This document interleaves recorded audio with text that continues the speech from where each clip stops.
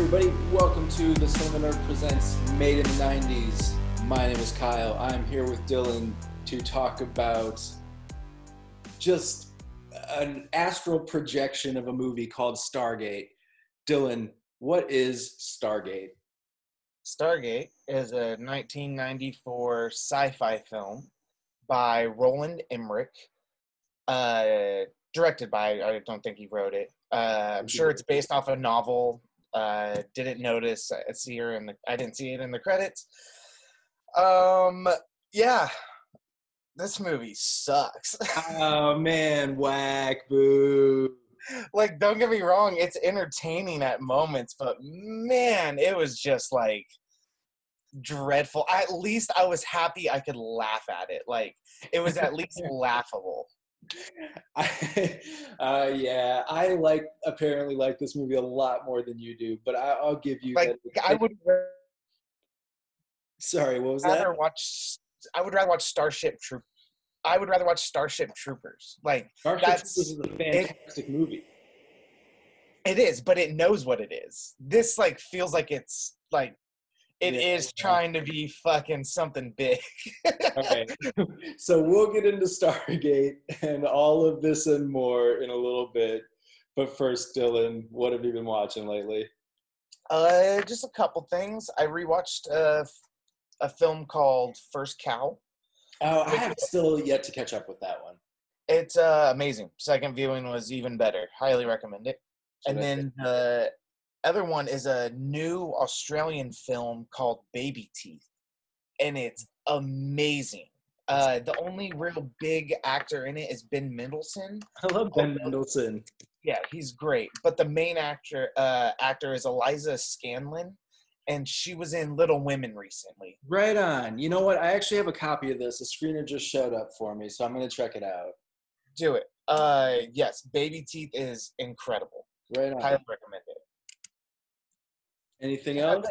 Nope, that's really it. Yeah, I don't have a ton either, man. I've been a busy guy, so I haven't watched very much. I caught up with Hamilton, which you mentioned the last time we spoke. And, you know, it's good, right? Everybody says it's real good. It's real good. I don't think I like musicals is my deal. Fair. I just am kind of like, there are points where I'm like, oh man, this is awesome. It's incredible what these performers are doing. This song is actually really good. There's a lot of energy here. And then it like will continue to be a musical for another 30 seconds. I'm like, why are they still singing? You know, it just doesn't. Always sing. It just never stops. Yeah, or rap. For me as a genre. Yeah, it's not the hip hop that I object to. Although some of it, I think Lin-Manuel Miranda gets a lot of credit for like leaning on some, whatever. He's very, very, very, very talented. I don't mean to disparage him at all, but like, you know, at times it's sort of your boss rapping at the corporate retreat, but like a really good version of it, but that, you know, and it's not the hip hop is the problem. I'm more into it for those reasons. I'm really into it for Daveed Diggs. I think he's fucking awesome. He's dope. If you haven't seen his film Blind Spotting, watch it. Yeah, and you know what? I also think he's kind of the high spot in Velvet Buzzsaw from a couple of years ago. Yeah, I wasn't a big fan of it, but I did like him in it. Yeah, that's exactly where I come down. And Gyllenhaal was good, but it was just... They're all good, but they're all kind of in a different movie, you know? Yeah, it was a mess. Yeah, exactly. Yeah. So anyways, it's all good stuff. I just am not super into musicals. So that's kind of where I came down on it. Fair. Then I guess the only other one I'll talk about is just today, kind of on in the background, I was watching, I've been, you know, still on my bullshit with comfort films from the 90's. So I'm watching a lot of like, you know, Disney Plus and things of that nature. So one of the ones I had on today was Flipper with Elijah Wood and Paul Hogan. I have the VHS. Hey, when was the last time you watched it? It's been a while. It's another movie that I'm not going to call good, but it's like a breeze of a movie. There's not much going on. You know, I definitely watched it more recently because I remember the last time I watched it, I was like, that's fucking the villain in Flipper is in Breaking Bad. Oh yeah, it's Jonathan Banks. It's Jonathan Banks. I was like, what the fuck is Jonathan Banks? Fuck yeah, hell yeah. No, and so the cast is great, and it's all super tropical. There's not a whole lot of plot to it other than like, I don't know, we're worried that the dolphin might steal our fish. Mm-hmm. And the underlying message is hardcore environmentalism. And I'm here for it, man. And it's no wonder that only these 90s kids, but like really so much of the media that came out in the 90s, as flawed as it was, had these messages at their core. And like Beethoven is one I watched a couple of weeks ago, and it's a dumb kids movie with I love the first two. Great movies, man. The villains, I think we talked about this, but it's like Stanley Tucci and Oliver Platt in the first one are the henchmen. And second one is Chris Penn and that woman. Oh, I'm blanking on her name. She's in Entourage, though. She's in a lot of stuff. Gugino? No, she's the publicist in Entourage. Debbie Mazar. Yes. Yeah, yes. Awesome. Yeah. It's her and Chris Penn in the second one. You know what? I'm pitching a Beethoven double feature right now. My point is, they're kind of about animal rights. They're obviously like slight and plotty, but like it's about a dog that we all care about, and that's pretty awesome. So those are the stuff I'm going to talk about before we talk about Stargate. Okay, Stargate. Yeah, go ahead. You can tell the plot. Oh man, can I? Okay, let's see. This is a fun challenge. So James Spader is. I'm going to try and breeze through the plot. Okay. James Spader is like a linguist, right? And he studies hieroglyphics, and he ends up on this super secret government program because they've discovered an artifact. And it turns out through his crack wisdom that it's a Stargate, right? And it leads to a Stargate. Like the hieroglyphics refer to a Stargate. Right, but then they have to like solve the puzzle to like activate the Stargate, right? Is that what we're talking about? Yeah. So around this point, Kurt Russell comes into the scene, and he's deeply conflicted because his son died from a gunshot wound that he blames himself for. I laughed so hard when those two dudes walked away from the house. He's like, "What's with that guy?" Like, his son shot himself. I was like, "Oh shit!" Yikes. Yeah, I laughed so hard. No attention to that reality ever again until the very end when Kurt Russell is, okay, spoiler alerts for this plot synopsis. So we get everybody on board for the Stargate. Brendan Fraser is one of the people that has to go through the Stargate with us. And we all go through the Stargate. And the plan initially is just to like, kind of like the moon landings, we're going to make contact and we're going to jump back to our safe zone. But James Spader wasn't being perfectly honest. It turns out he didn't know how to get back necessarily. And they're all just kind of stuck in the middle of the cosmos. Wait. Did you say Brendan Fraser? Oh, did I? No, it's I was like, what is he talking about? No, sorry, the dude from Third Rock. It's French Stewart. French Stewart is who I meant to say. Like, Brendan Fraser is not in this movie, dude. Yeah, thanks for catching me on that one. No, French Stewart is the person who is ostensibly comic relief in this movie. But he's he's actually probably my favorite part. I like Stewart in this movie. But I like Stewart too. We'll get into it. So then they get to the middle of space. They find a little bit of civilization. They establish contact. They find out that the other end of the Stargate is owned by Ra, but it's like this alien life form who has inhabited the human form of somebody who became Ra way back in the day, and is like doing this to survive because they have access to this precious mineral that allows them a lot of technology, but not any other stuff. And then there's a slave uprising because fuck that bullshit. Yep. And then James Spader kind of falls in love, and then the chick dies, but she doesn't actually. She doesn't. Then so Ra feels threatened, right? Because they're here with a bomb that Kurt Russell secretly brought. Everybody's got secrets. And, fucking full-on nuclear weapon. Right. And his plan is to blow up the Stargate secretly so that there's no threat can be posed to our Earth realm. Right? That's why they sent our suicide mission worthy.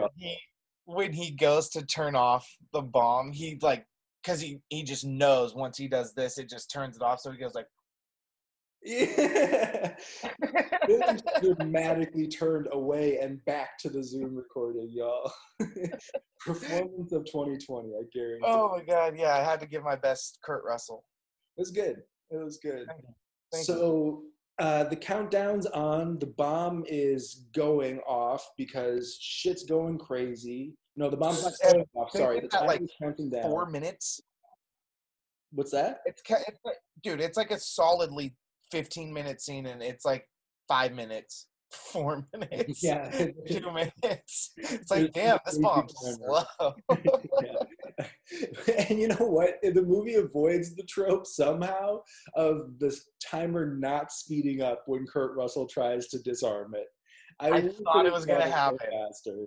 Because that is the movie that we're in. This movie, so just to put a button on this thing, the James Spader and Kurt Russell saved the day by teleporting the bomb to the spaceship pyramid that Raw is taken off in. Yeah.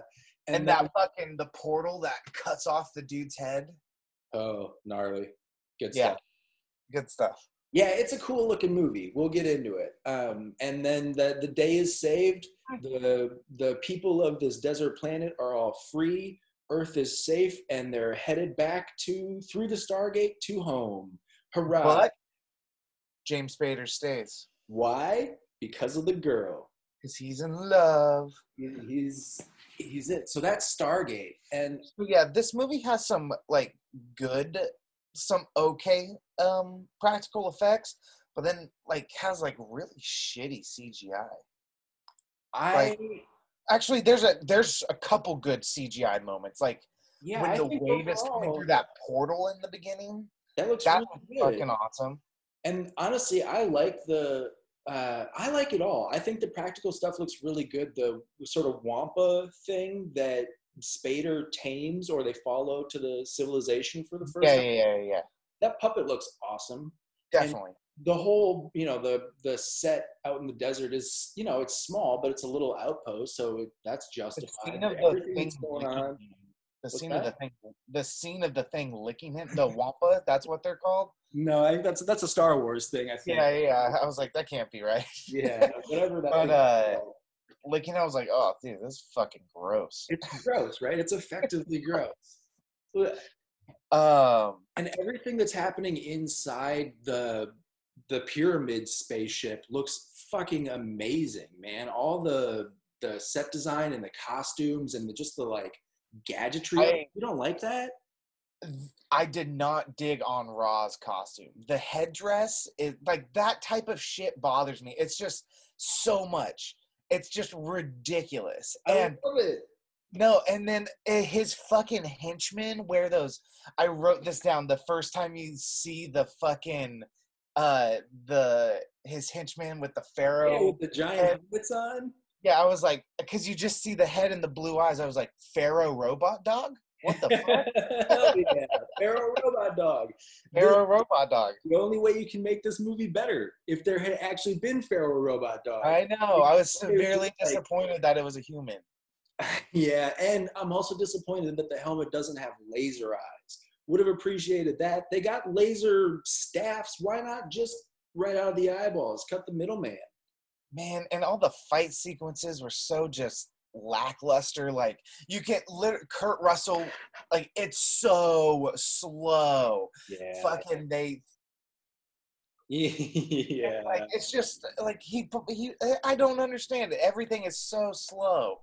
The fight choreography is Yeah, very. It reminds me of a old school movie. Like a real old school, like a 40s, 50s kind of giant cast of thousands all fighting Yeah, each other in a field somewhere sort of but this movie. is a 90s film with like high technology and money.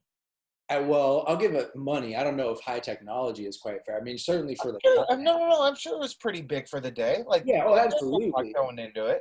I think what I'm trying to say, and this gets into like, why Oh, we do the show, are the 90s movies. I think that they're really particularly magic for the way that they blend old school filmmaking and this sort of new technology that becomes everything we see now.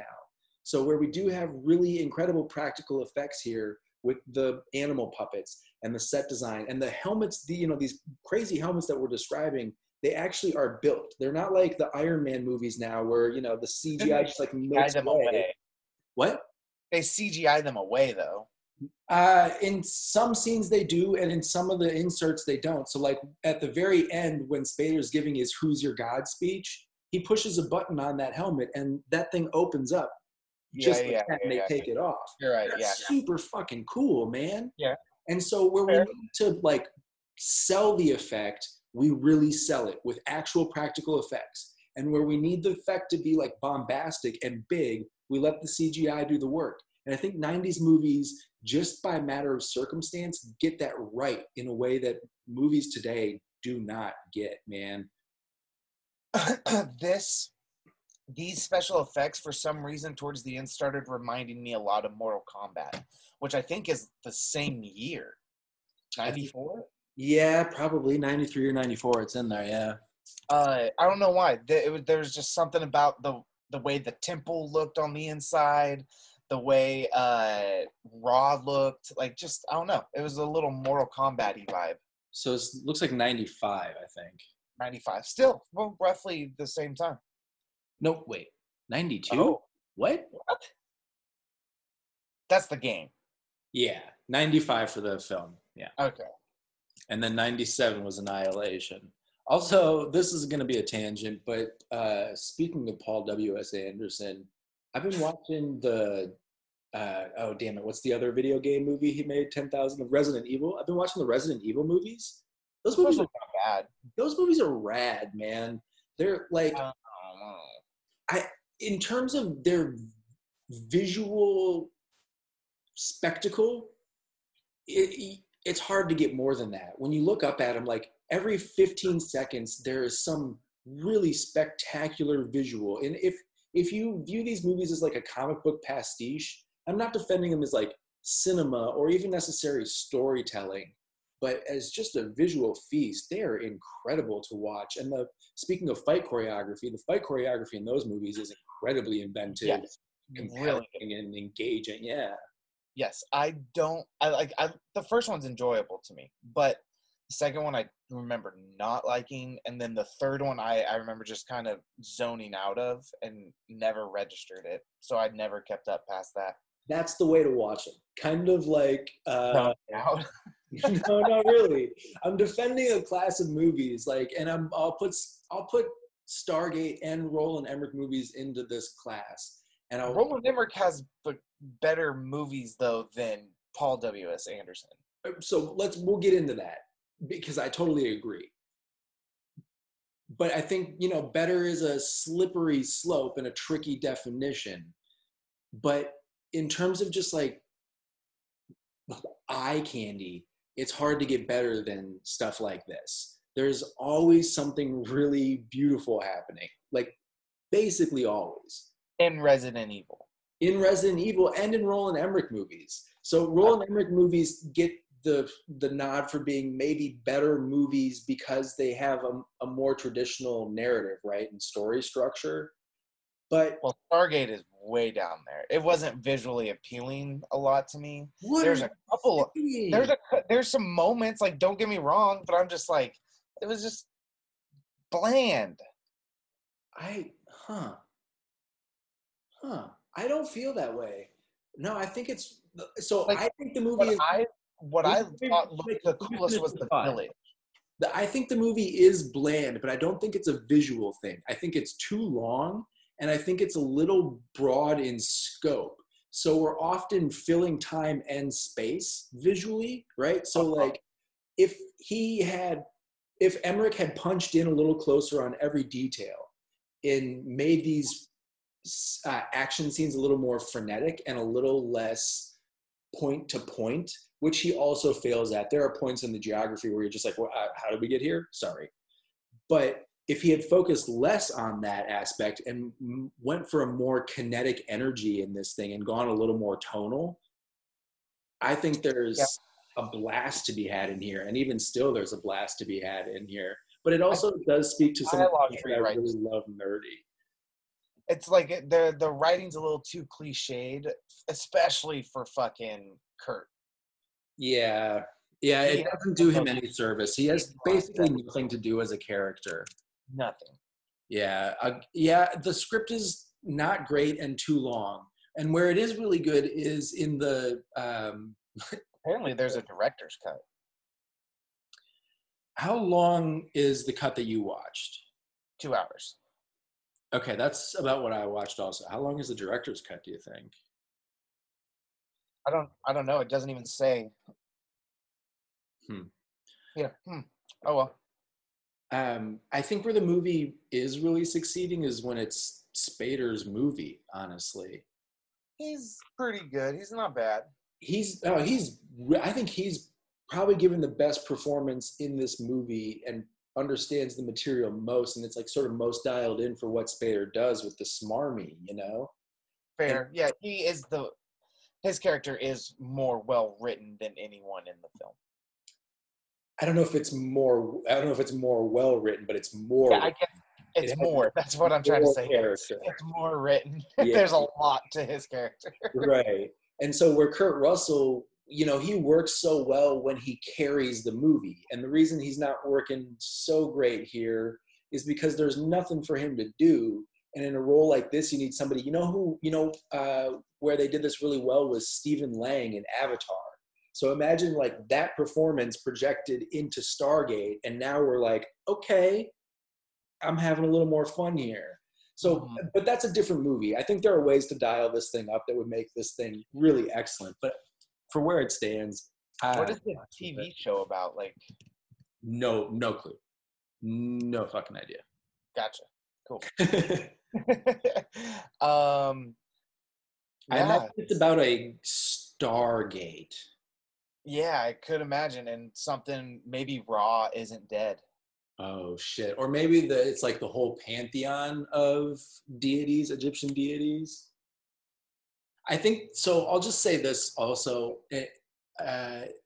One of the reasons this movie appeals to me so much is like, man, as a stone teenager, sitting there thinking about pyramids and aliens is just how I spent a lot of time. And so watching a big, dumb sci-fi movie and Emmerich action movie, because it has all the Emmerich hallmarks. And so I want to get into Emmerich right now. So, but the fact that it's all these things together just means I love it. I just love this movie.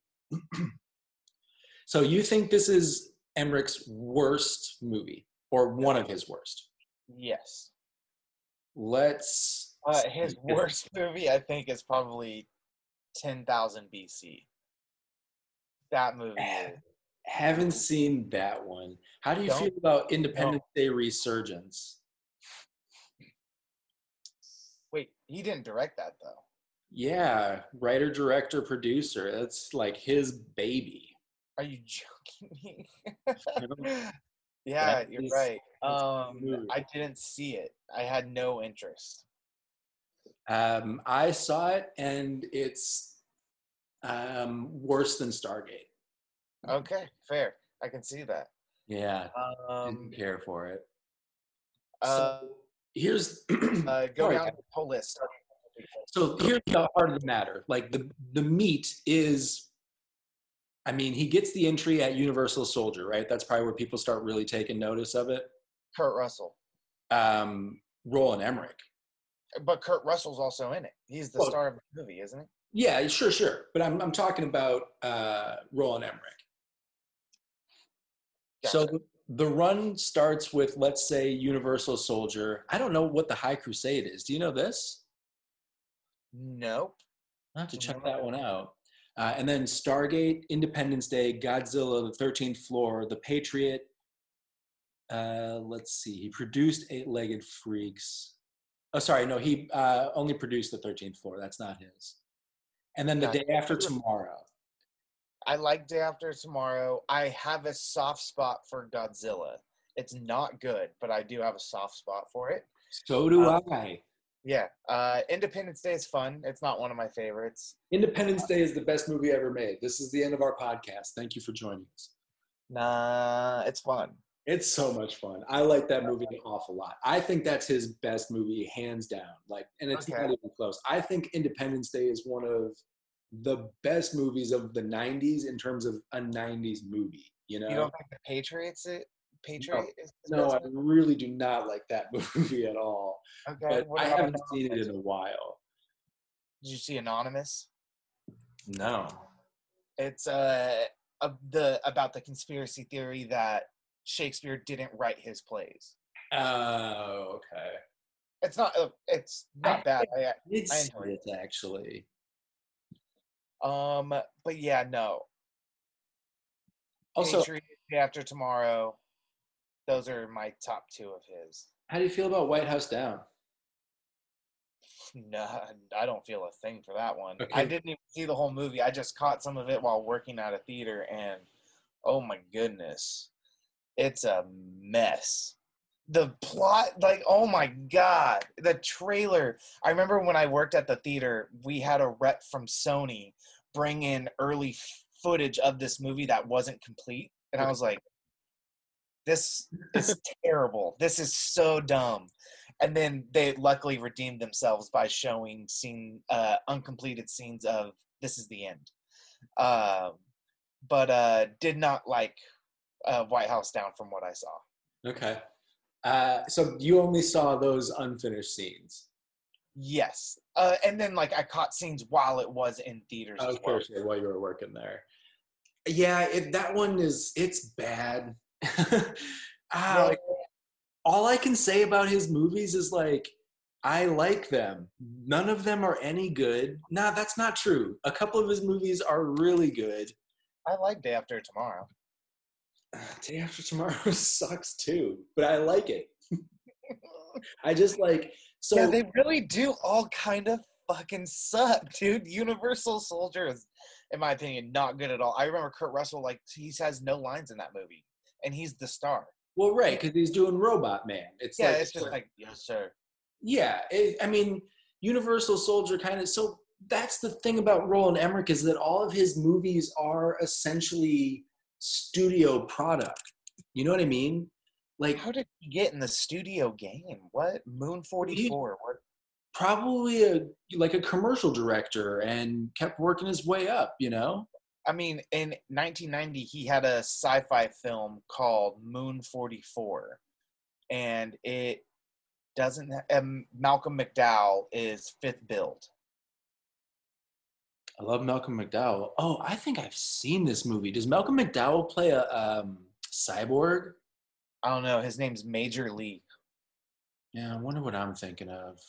Yeah, I've never seen that. I've never seen anything before Universal Soldier. No, I'm not familiar with these other ones either. Noah's Ark Principle and Joey, or Hollywood Monsters, I guess. I'd be curious to dive more into the stuff and see what got him noticed, because here's the thing. When he is at his best. There's your next filmography. Yeah. Yeah.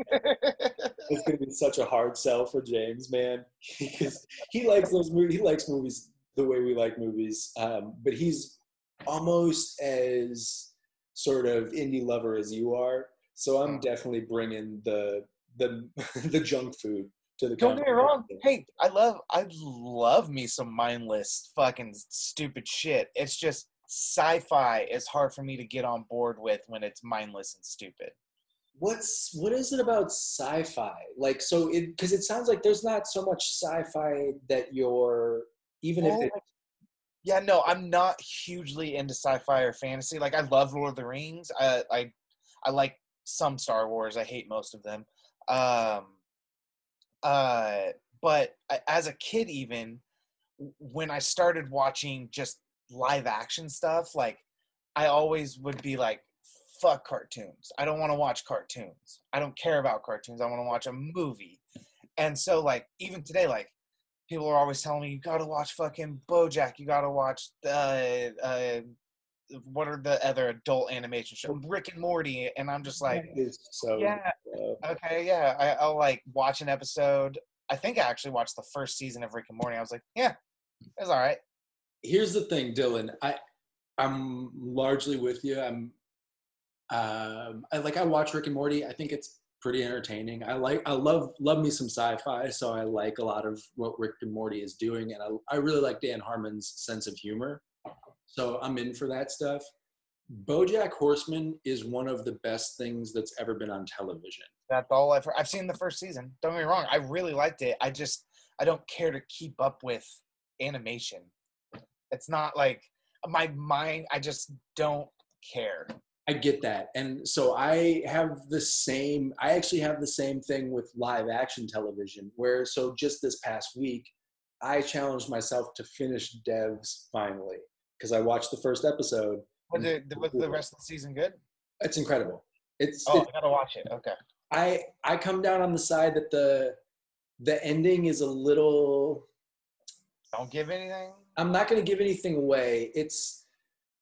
It doesn't satisfy me, but the nature of the story that it's telling is unsatisfactory by nature. Like it is the right ending for the story. In very much the same way that Ex Machina, again by Garland is like, well, that ending makes me go, Is there gonna be right? But then it's another season. No, it's a contained story. So anyway, I like that though. Yeah. So my point is, challenging myself to finish it was very, very rewarding. And BoJack Horseman is it's about depression and the inner life of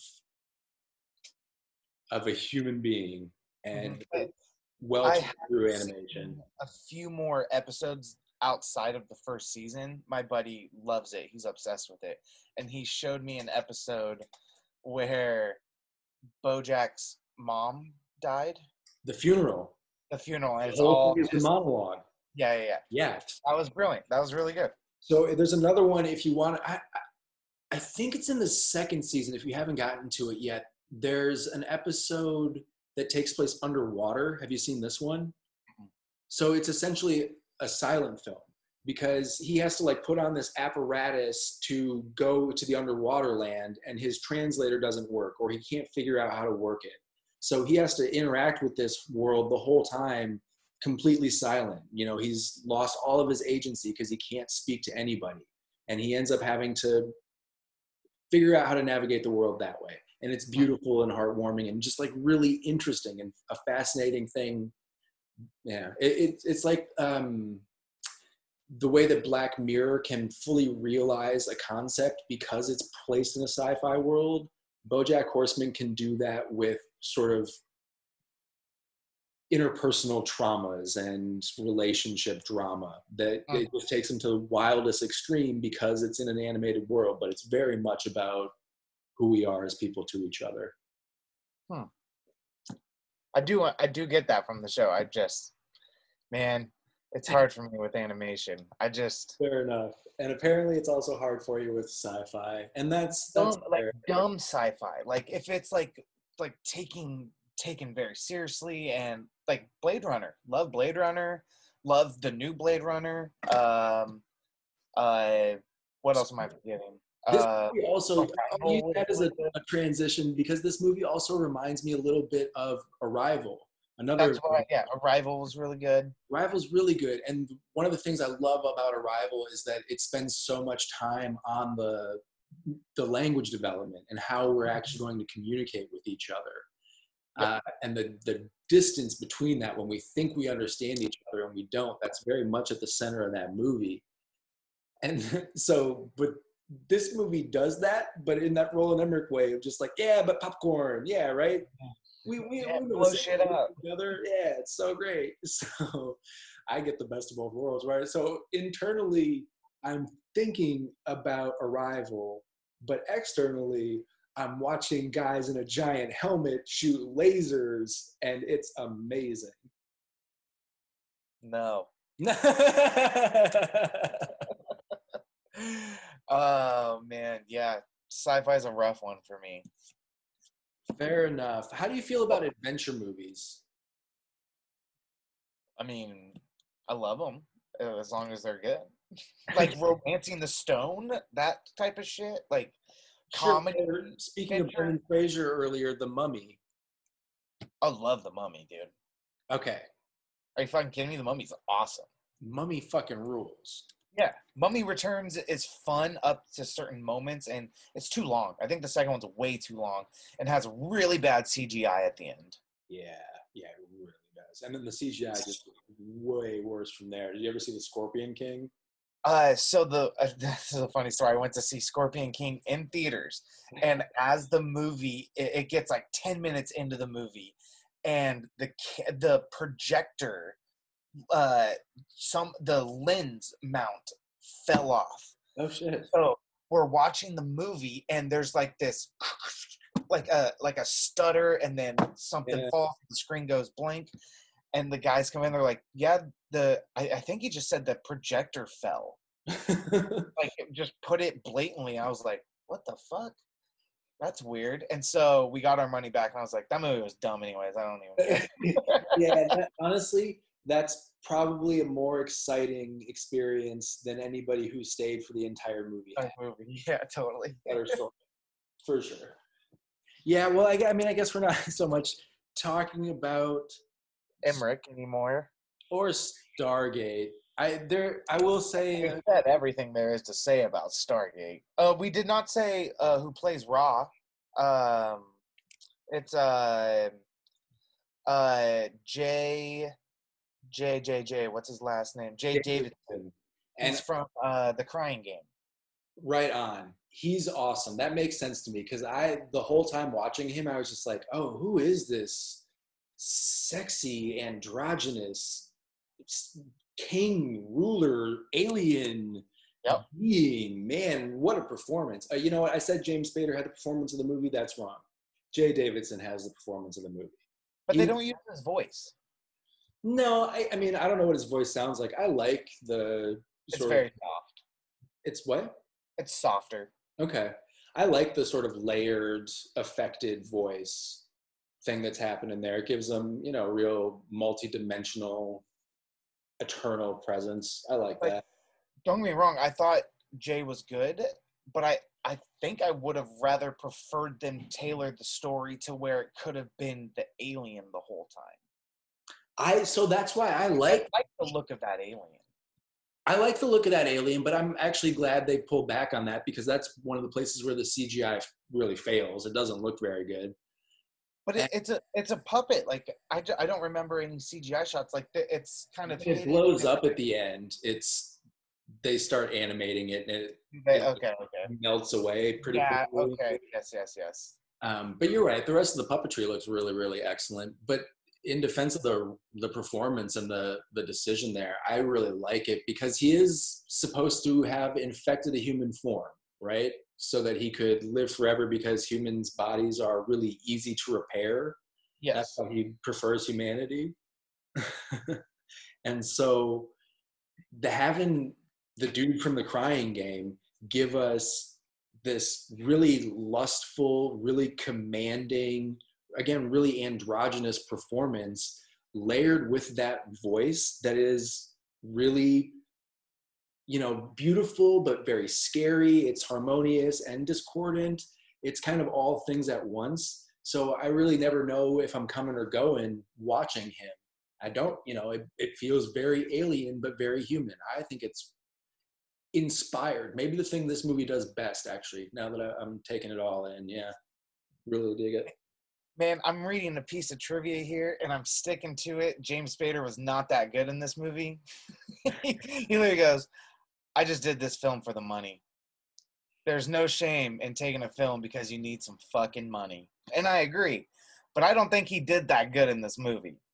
I don't think he does that well in this movie. I think most of the performances are largely throwaway. What I mean is that it's a pretty great application of Spader. So he's like a shitty, smarmy dude. So even if he's not trying, his kind of I better like than his look a lot. everybody. What's that? I like his look. His The looks. hair, the glasses, his outfit. I don't like when he starts wearing like the native outfit and like scarves.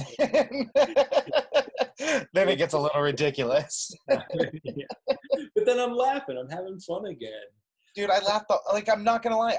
If Roland Emmerich was trying to make me laugh throughout this whole movie because it's so ridiculous, he did his goal. I was laughing constantly. But in my personal beliefs, I don't think he made that movie this way.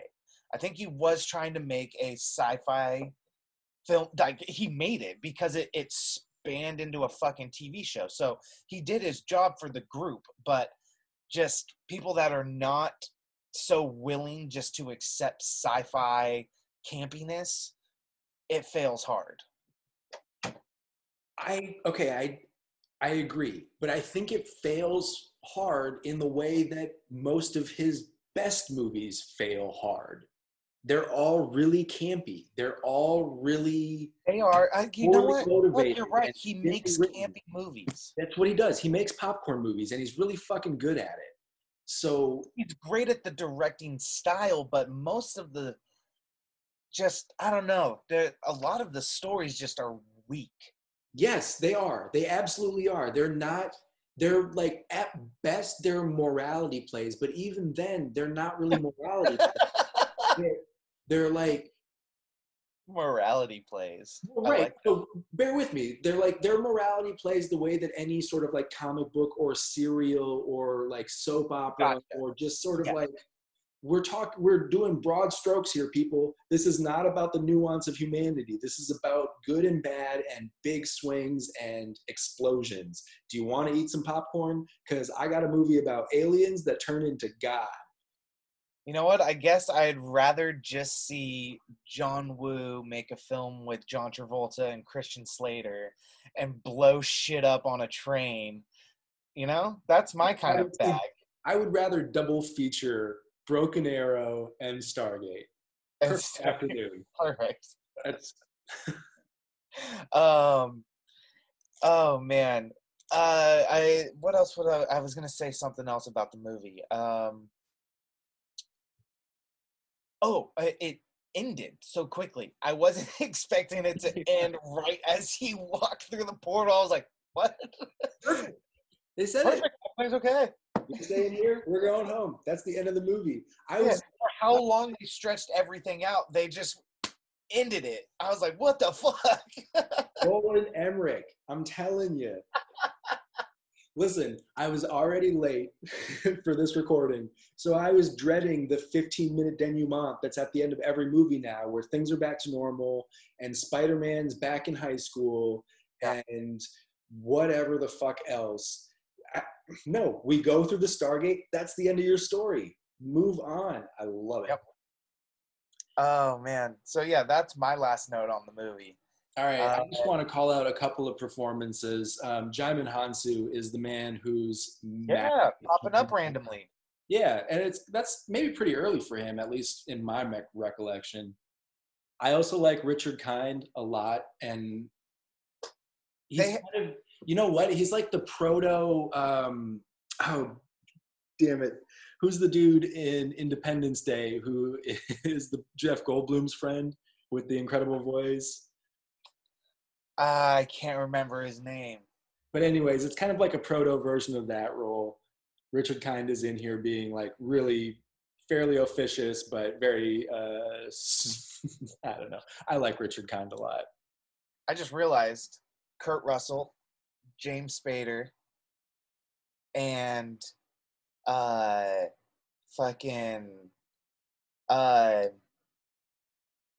who? I'm sorry, I got to go to the cast list because I am now.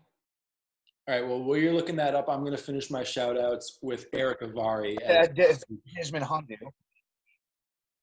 It was so Kurt Russell, James Spader, Dijman Hansu are all Marvel villains. Oh, MCU now, huh? Mm-hmm. Yeah, I suppose at this point, that's just 2/3 of Hollywood. Anybody who's still acting is basically in a Marvel movie now. True. They have everyone, just about. Just about. Yeah, any other notes? No, I didn't take a lot of notes because I was just wrapped in the sheer ecstasy of this film. I'll just say high level. It does drag in the second act. It's got a lot of problems, but I love it so much, and I'm glad that I get to watch. Roland Emmerich movies are kind of my comfort movies, and I'll throw on movies that'll be like, so like I watched The Perfect Storm the other day. Love it. Do you know that's not a Roland Emmerich movie? It's Wolfgang Peterson. Yeah, but Yeah. This is what I'm talking about. Wolfgang Peterson makes Roland Emmerich movies. It just like, if you ran down this list of his filmography, here, I'm just going to say some movies and see which one sounds like it doesn't belong. Stargate, Independence Day, Godzilla, The Patriot, The Perfect Storm, The Day After Tomorrow, 10,000 BC. Perfect Storm. But it belongs in this collection. I think Perfect Storm is a much better film than any of Emmerich movie. Outrageous. Any Emmerich movie. That is when was the last time you saw The Perfect Storm? Way more recently. I probably watch that movie maybe once a year. I love that movie. I love that movie too. For all the same reasons I love Roland Emmerich movies, because I am laughing out loud when John C. Reilly gets a hook through his hand and gets dragged to the bottom of the ocean. It shouldn't be hilarious, but it is. And the moment in the bar before they leave, let me finish. You let me finish, sir.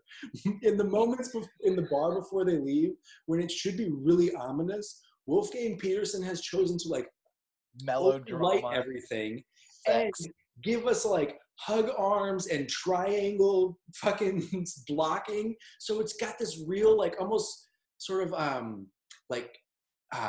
Capra-esque energy where it's really light and friendly, but the material is super dark and weird. And I love it. And that's kind of the same stuff that Emmerich does. Well, Wolfgang has Das Boot. He has Never-Ending Story. In the Line of Fire, Clint Eastwood movie. Yeah, I like that one. Outbreak. Hell yeah. Air Force One.